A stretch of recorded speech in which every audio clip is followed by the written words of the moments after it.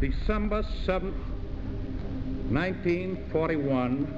It's history. A date which will live in infamy.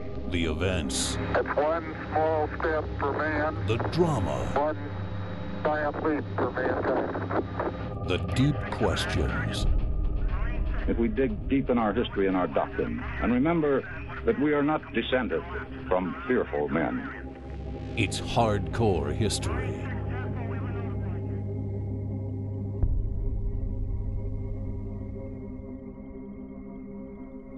I've been reading one of these sort of strange books lately.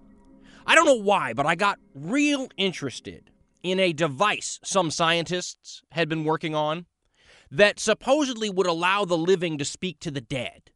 It was something that had to do with radio waves and frequencies that we don't normally listen to or pay attention to. And so I ordered this book, and I was reading it, and I found the stuff on this device to be kind of interesting. But of course, I don't know why this is, but these sorts of books can't help but stray into areas that I find less interesting, and this one did too. Started talking about spiritual mediums, these people who supposedly can channel people from the other side, right?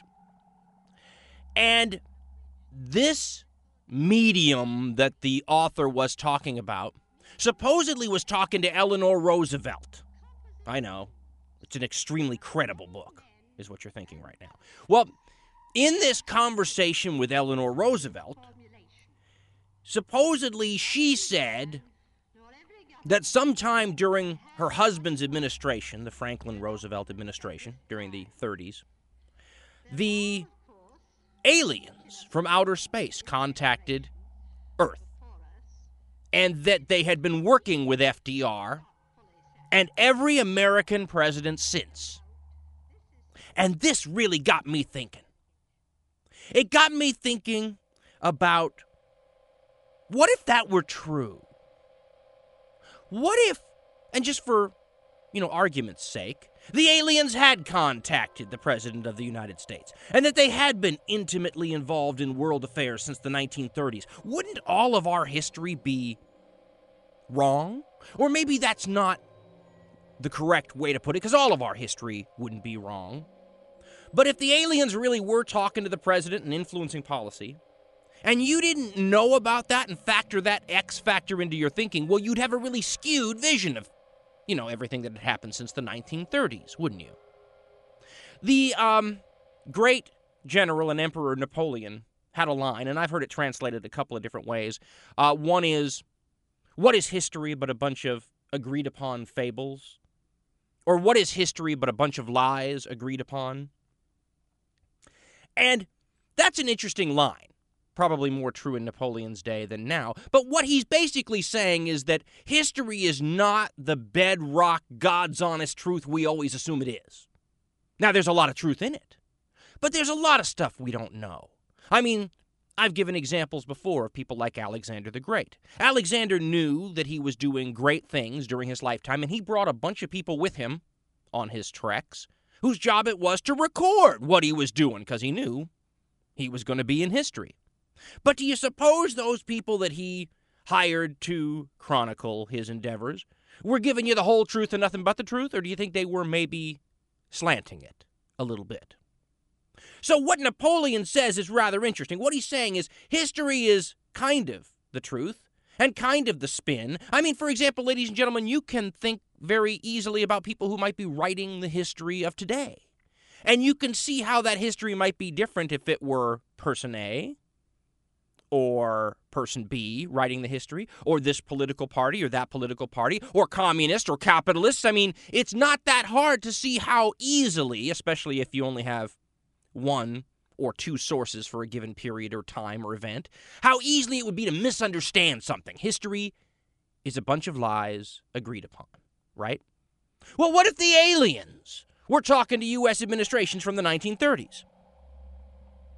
And the reason I'm going down this road is it occurred to me that there are, depends on who you want to believe. If you like this kind of stuff, you call it alternative history.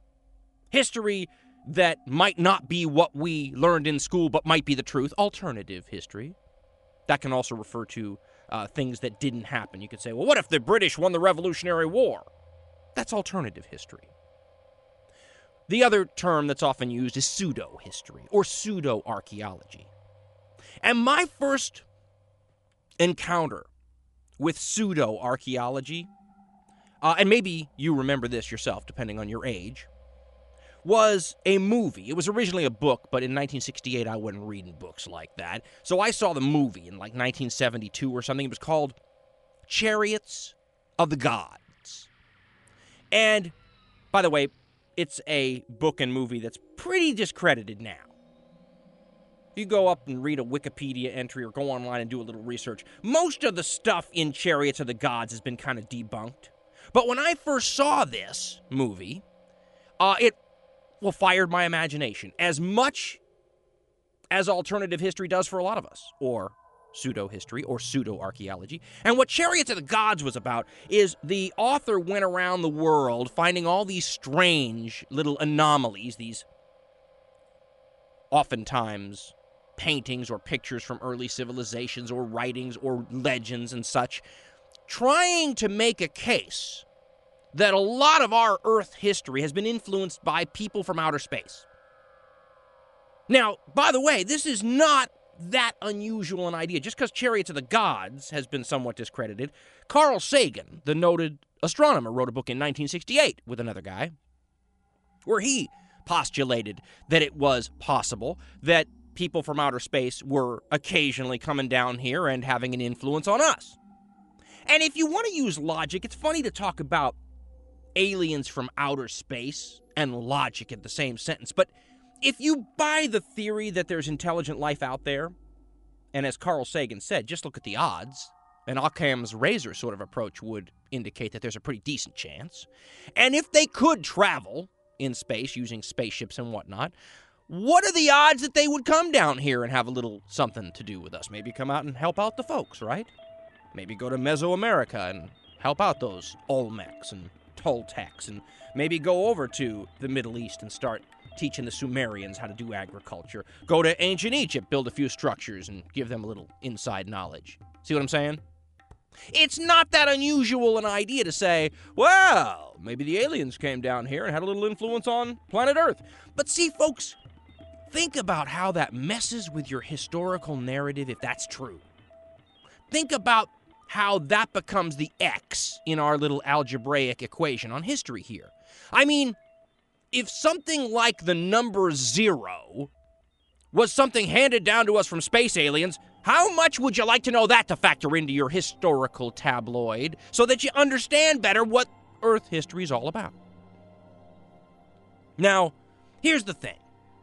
With this pseudo-history, alternative history, pseudo-archaeology, more than 90% of it is either not true or just mistakes.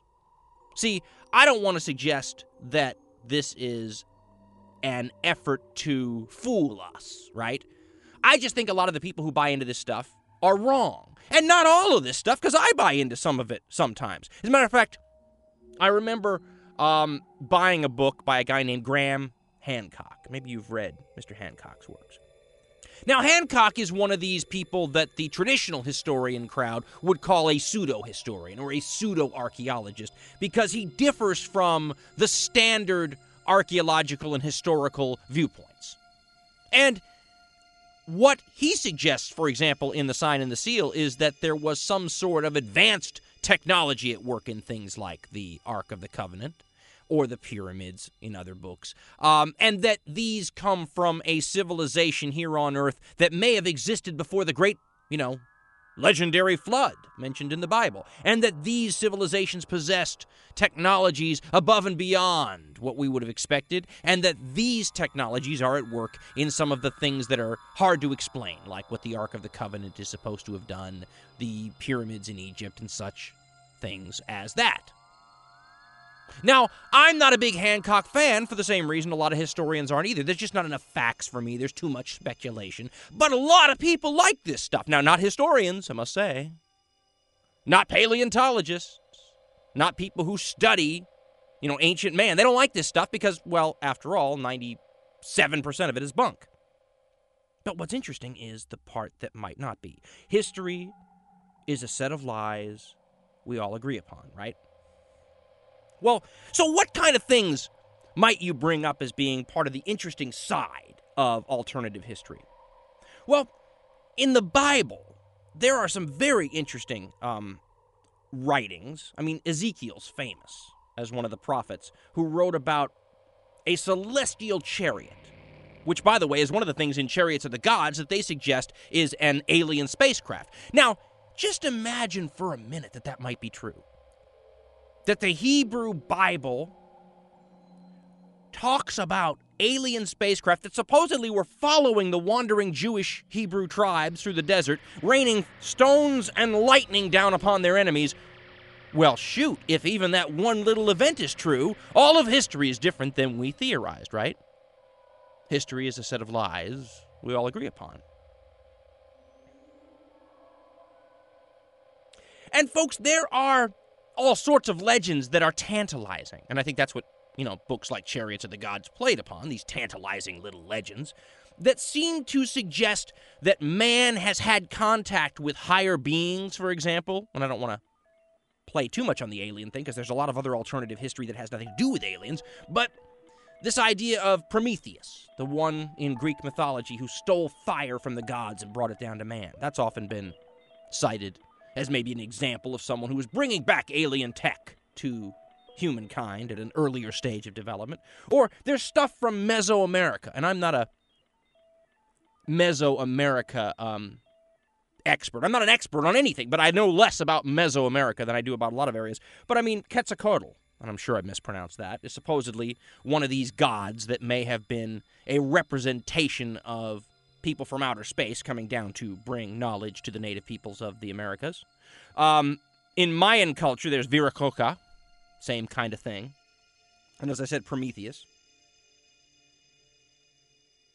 There's things that we have yet to explain on this planet adequately that people grasp at the alien idea for. I mean, I remember growing up, pyramids were all the rage, and everyone was trying to figure out the secret power of pyramids. Maybe some of you old enough to remember will remember when they used to sell little kits where you could buy, a bunch of little rods that you would put together in a pyramid shape, and you could put a piece of fruit under this pyramid, and supposedly the fruit wouldn't rot, or wouldn't rot as fast. So we were all into pyramids, and everybody was talking about these mystical powers and these mathematical knowledge and these astronomical things that had to do with pyramids. And there were a lot of people running around then saying, well, obviously man couldn't do anything like that, so they must have had help from somewhere. That's where the aliens come in, right? When man starts going, well, gee, scratching their heads. Well, man couldn't have done it, so who could have done it? Well, someone else. Someone else who? Well, who else is there but those people from outer space? And I've always thought that the reason that those kind of theories form is because we don't have enough respect for ancient peoples. I had a professor in one of my history classes had a great line once. I've never forgotten it. He said, listen, what ancient peoples didn't have is the ability to go to a library and read what other ancient peoples had thought up 1,000 years beforehand and build upon that. But they are every bit as clever as we are. And in many ways, more clever because they don't have the shortcuts we have today. They had to work out things the old-fashioned way. And if you watch some of those shows on television like Mythbusters and a bunch of other ones, you can see that not only did the ancients have more ability in things like building pyramids than we ever gave them credit for, especially in the 70s when I was growing up and we were putting fruit under little pyramids, but they could do things in ways that we, to this day, still can't figure out how they did, but we know they did it. I'll give you another example of that. The famous Damascus steel from the Middle Ages. In Syria, they would make these swords with such purity of metal in them that to this day we have no idea how they did it, but we know they did. Same thing in my mind with the pyramids. I don't think there were any aliens involved in that, but the minute you... See, it's almost like there's a reverse factor, too. In the same way that, boy, history's turned on its head if you think the aliens interfered with it, well, in the same way that it is turned on its head if you think they did, it's also turned on their head if they didn't. Because if you turn around and go, well, you know what? There are no aliens. They've never influenced life on Earth. Then you have to go, well, wow, those ancient Egyptians could sure do stuff, couldn't they? Same kind of thing. And by the way, it's not just the Hebrew Bible. There's stuff in ancient writings from India that seem to talk about, pretty clearly, spacecraft having battles in the sky. There's all those people who believe in Atlantis. You know what Atlantis is, right? Atlantis, as far as anyone can tell, was first mentioned by Plato. Talked about, if I recall, I'm trying to remember this from memory. If I recall, he didn't say a whole lot about it, but he suggested that there was this island that isn't around anymore, that had an advanced culture, and that it was destroyed in some sort of cataclysmic disaster. And man has been trying to put their finger on where this Atlantis might have been ever since. I've heard people talk about the island of Santorini, one of the Greek islands that was destroyed by a volcanic eruption, or almost destroyed by a volcanic eruption, before Plato's time. People have talked about things over by Gibraltar at the mouth of the Mediterranean, because that's where Plato said Atlantis was. He said it was by the Pillars of Hercules, and that's that area. A lot of people go looking for it in the the Atlantic Ocean somewhere, around Bimini. They'll find things underwater that look like roads, and they'll say, well, see, maybe we found Atlantis. Look at these roads. But, folks, we don't know if there ever was an Atlantis. It might just been an invention of Plato. And even if there was, a lot of people go to the lengths of suggesting that we're talking about a technology on the level, on par with what we have now, that somehow the aliens lived in Atlantis or something, whereas if there really was something that Plato was talking about, which would have been in ancient times even to Plato, the tech wouldn't have been probably very much better than what Plato was living with. Again, assuming that it were true. One of these X factors that would allow us to totally shift history on its axis if we knew for a fact that there was some place called Atlantis, and it did have a higher level of technology, and it was spreading that technology around the ancient world. Wouldn't that change our view of history? History is a set of lies we agree upon. There's other things, too. I mean, what about the idea, to get back to more modern times, with Franklin Roosevelt talking to the aliens and them influencing U.S. foreign policy ever since, what if alien craft were crashing on the planet and we were sending our people out to, grab anything they find on the ground, bring it back to the labs, and have the scientists reverse engineer it? You know what that means, right? You find you find a Star Trek phaser, and you start taking it apart and seeing if you can't learn something from what you take apart. Wouldn't it be interesting? I've heard people say that computers have simply been progressing far faster than they should have been in the natural timeline of things, and the only thing that explains it is some reverse engineering going on. Again, I don't buy it, but wouldn't that tip history on its head? The whole idea of alien tech. And then there's the Ark of the Covenant. A lot of amateur history people like yours truly love the Indiana Jones type stories, right? And in the first Indiana Jones, he was looking for the Ark of the Covenant. And by the way, the reason people like yours truly like the Indiana Jones thing is because that's archaeology the way people like yours truly like to do it. I like to call that American archaeology.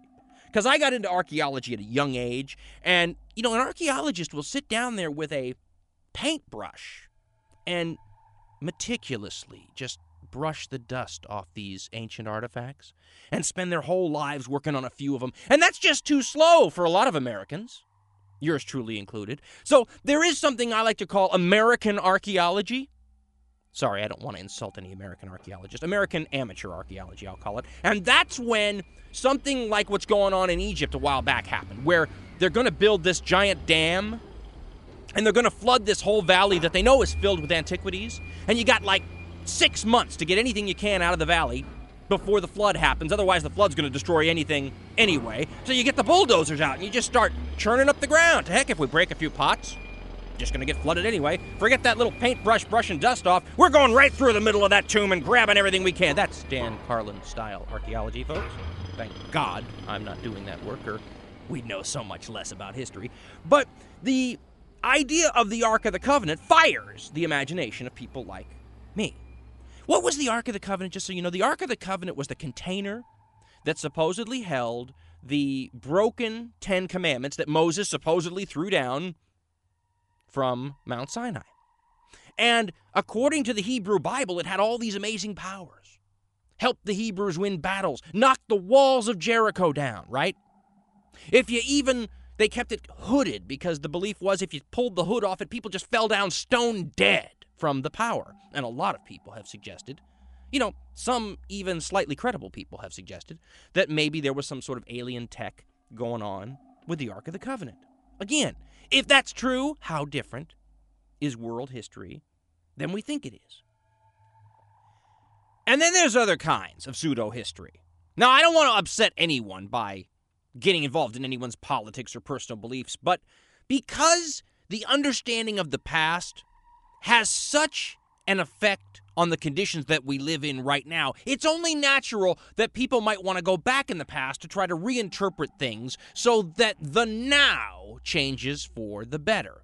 I'll give you an example of something that I consider to be pseudo-history. You may disagree, but that was done with a noble purpose in mind, I guess you could say. In 1954, there was a book published called Stolen Legacy, a book by a man named George James.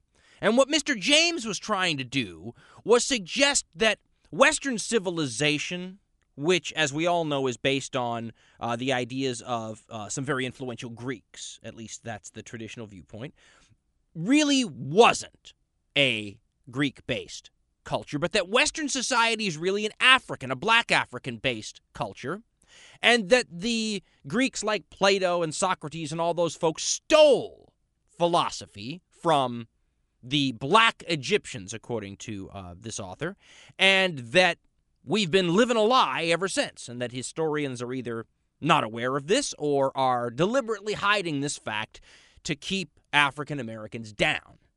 And when you realize that white folks in America had been using history to denigrate African Americans and suggest that they were somehow inferior to white folks, you heard it in the literature of the times quite a lot. Well, these African folks, if they'd ever done anything of value, we'd have it, wouldn't we? We'd have temples and pyramids and buildings and writings.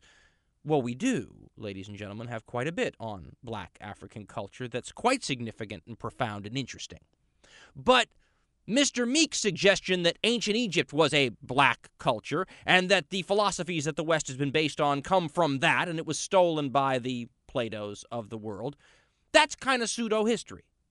And understand also that there have been a lot of other folks following in Mr. James's footsteps. There's a series of books now called Black Athena that tries to suggest that Greeks, as we know them now, are not the people that existed in Plato and Aristophanes and Socrates' times, but that those folks had an black African component to them that we're unaware of, that's been kept from us. And again, I understand why this is, because if you want to improve the standing of people today, one good way to do it is improve their history. Yet that leads us toward the pseudo-history route. And I would argue, from my own perspective, that black Africans have a heck of a lot to be proud of already. Plenty of civilizations, whether you're talking about Timbuktu or the wonderful kingdom of Kush or the dynasties of Egypt from the 24th on, and people like P.A. that were absolutely black Africans of high culture and standing. You don't need to invent all this stuff, like the fact that, Greeks stole philosophy from the Africans. It's unnecessary. The real fallacy in history was when white folks, filled with racism, trying to keep another people down, suggested that they had never accomplished anything in history. That was the lie. So I don't think having a pseudo-history was even necessary. Just teaching the truth would have helped. In any case, that's an example how sometimes pseudo-history gets created for reasons that are political and current. And of course, when you're talking about the importance of controlling the past in order to have an influence on the now, it certainly isn't just confined to the Black Athena, the African-American side of things. This is a human thing you find all over the world. The whole attempts going on in Iran right now to reinvent the history of the Holocaust, maybe that's a nice way to put it, is an example of trying to change the past in order to change the present.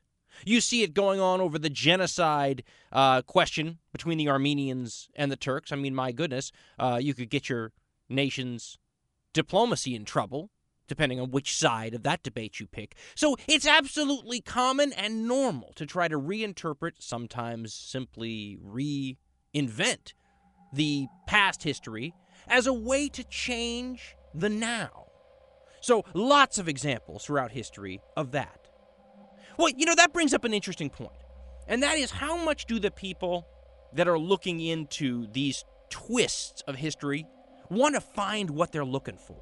Graham Hancock wants to find out that some previously undiscovered high-tech ancient Earth civilization created the Ark of the Covenant, or was at work in the Ark of the Covenant. And the author of Black Athena wants to find out that black folks were involved in Greek civilization. It's understandable, because we have those kind of things happen in science all the time, don't we?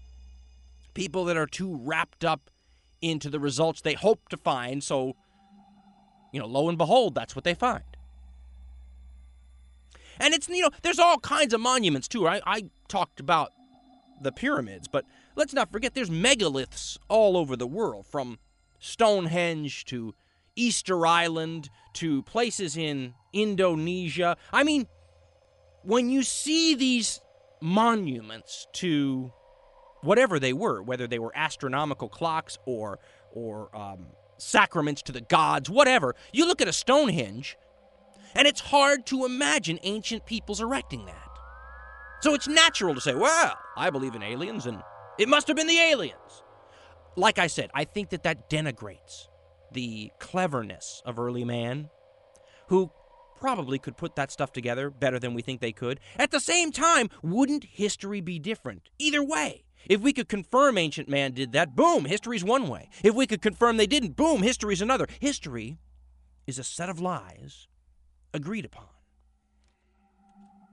Now, to me, the most interesting alternative history that I ever got into was based on some Einstein theories. And I hope I get this right. I'm not a big mathematician, physics kind of guy. But I remember being in a class once where a professor tried to teach we history guys, and so many of us aren't good at math. I don't know why that is. It's like you can be good at one thing and maybe not another. But he was trying to explain to us how some of Einstein's theories, and people like him, gave us the idea that all time is happening simultaneously. And I've never, ever been able to shake that idea. In other words, what he was trying to explain to me, if I understand it correctly, was that everything is happening right now. The Battle of Agincourt in the Middle Ages is happening right now. The erection of the pyramids happening right now. The Hebrews leaving Egypt for the land of milk and honey is happening right now. That time as a linear concept is a human construction.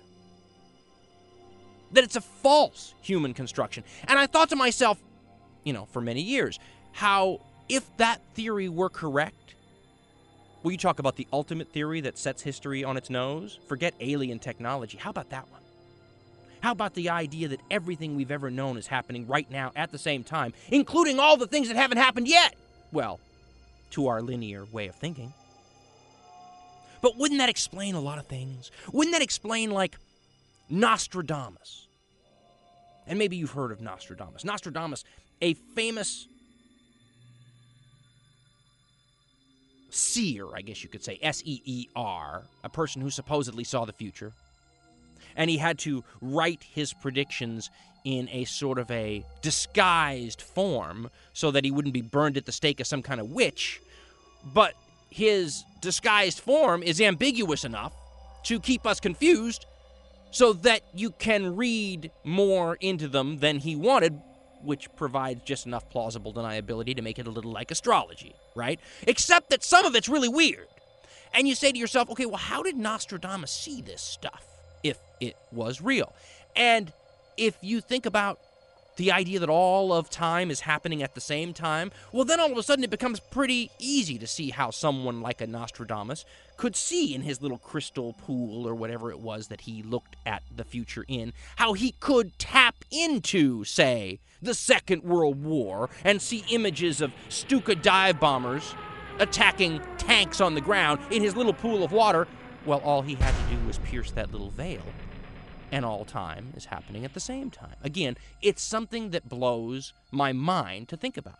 It would also explain all sorts of weird happenings. There's a famous case, I want to say it was in the 1950s, of some people who went down in a cave. They were spelunking, I guess it's called.